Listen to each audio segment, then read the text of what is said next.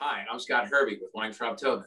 And I'm Josh Escovedo with Weintraub Tobin. Welcome to another installment of The Briefing by the IP Law Blog.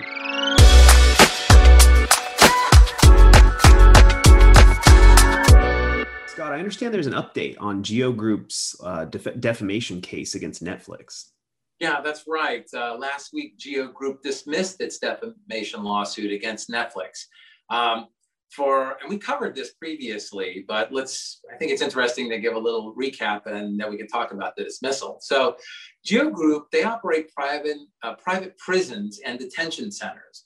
And the producers of the Netflix program Messiah used the GEO Group logo in the third and fourth episodes of that show, Messiah, where the character is detained at an immigration facility in Texas, which is identified with the GEO Group's logos. And apparently, the episodes show GEO detaining immigrants in overcrowded, overheated rooms with chain link cages and depriving them of beds, bedding, sunshine, recreation, and educational opportunities.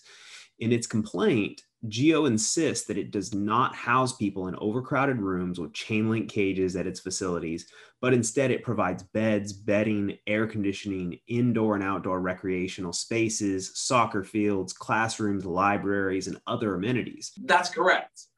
According to the pictures attached to GEO's complaint, when it filed the complaint, GEO alleged that Netflix presents the GEO facility as a particularly shabby, rundown place where people are portrayed as spending their days and nights in cramped, overcrowded rooms and chain link cages.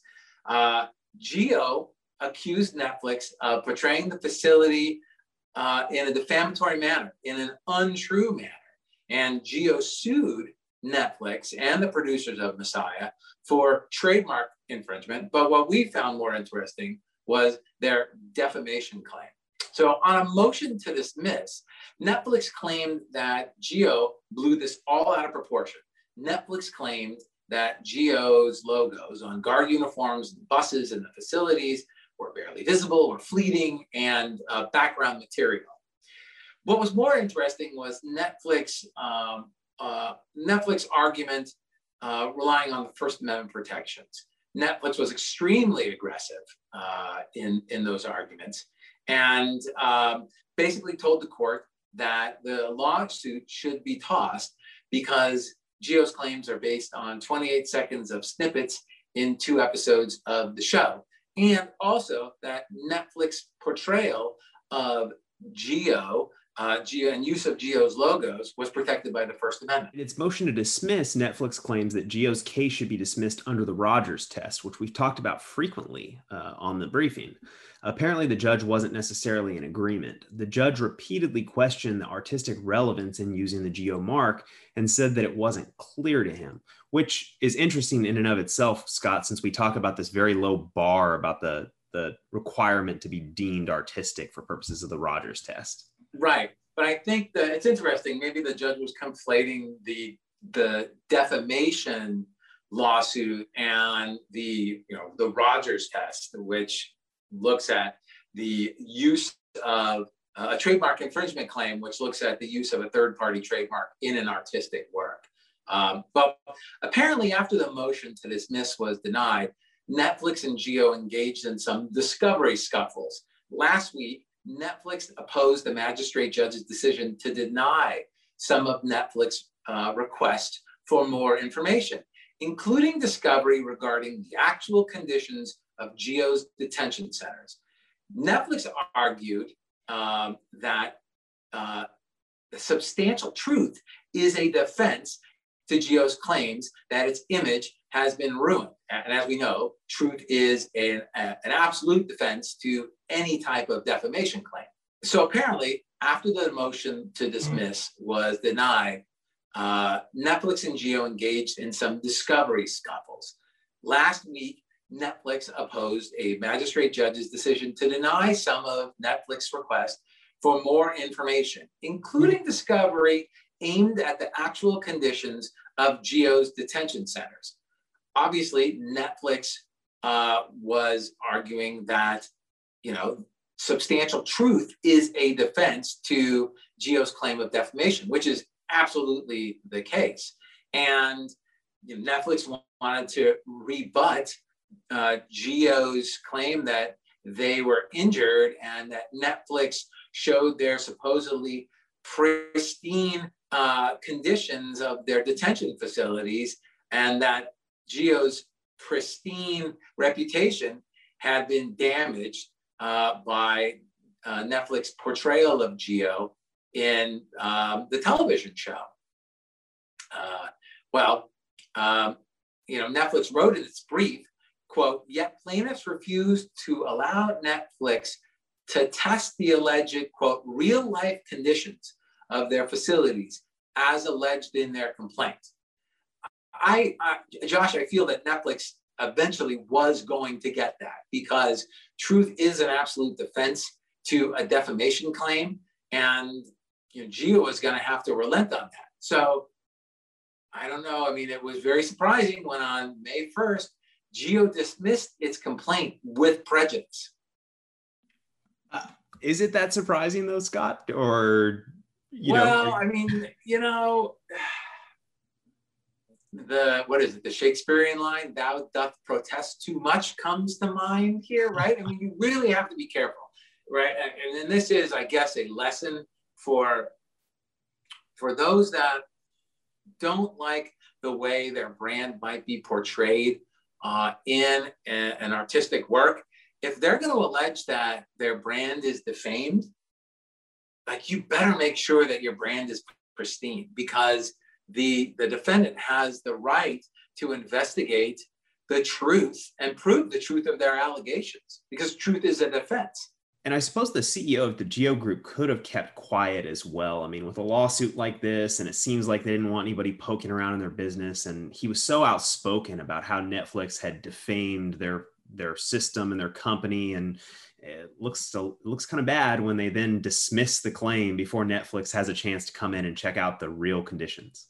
I'm not a political attorney, but and I don't play one on television, but like, I think this just really runs bad for GEO Group, right? I mean, you make these allegations that the way that their detention facilities are portrayed in the show are so far away from the truth, and then you sue the broadcaster for defamation, and then when the broadcaster wants to investigate the actual conditions of the detention facility to show truth as a defense, you dismiss the complaint. Like, I don't know, if I were Congressional Oversight Committee or Homeland Security or whoever it is that's paying GEO Group to detain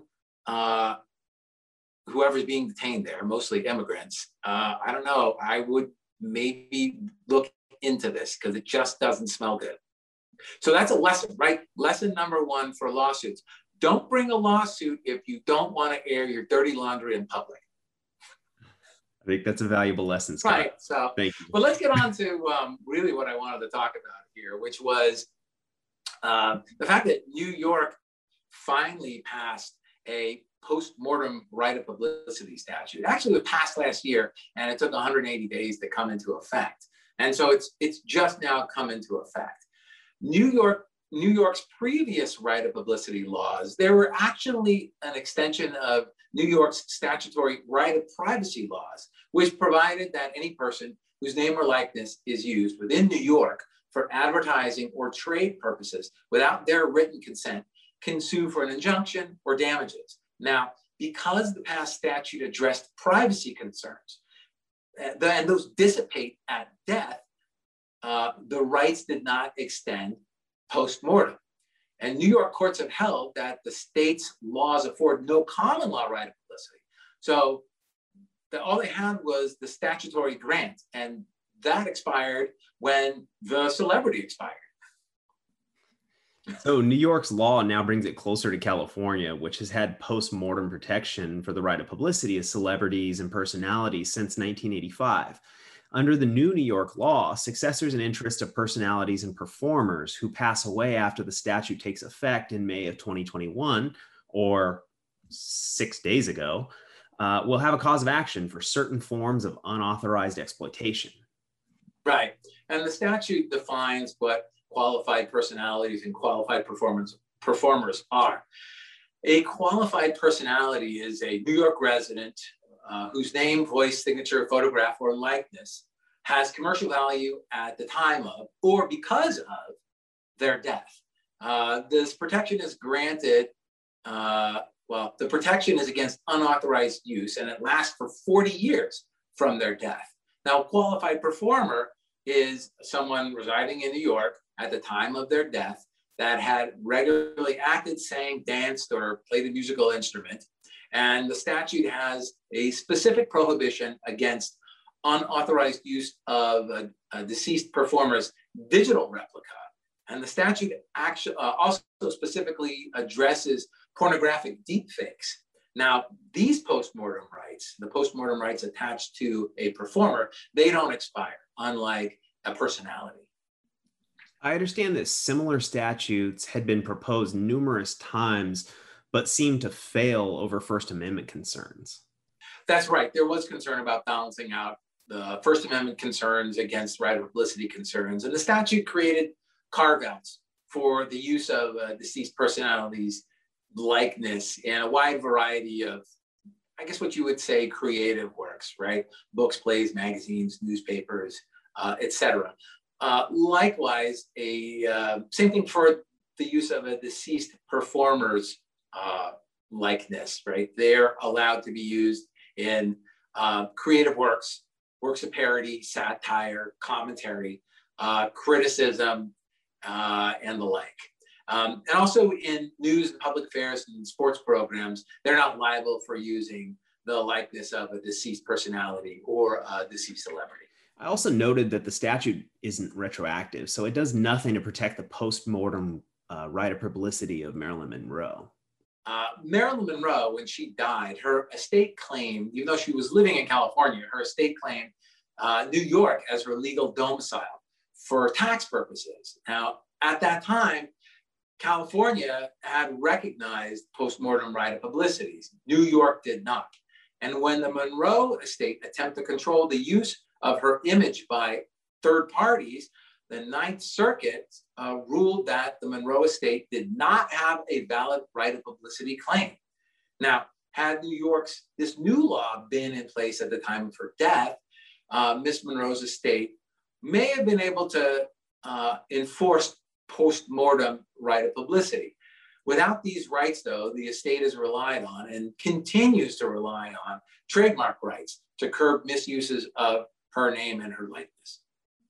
That's interesting, Scott. Well, I suppose at least they weren't without some remedy. Thanks, Josh. Thanks, Scott.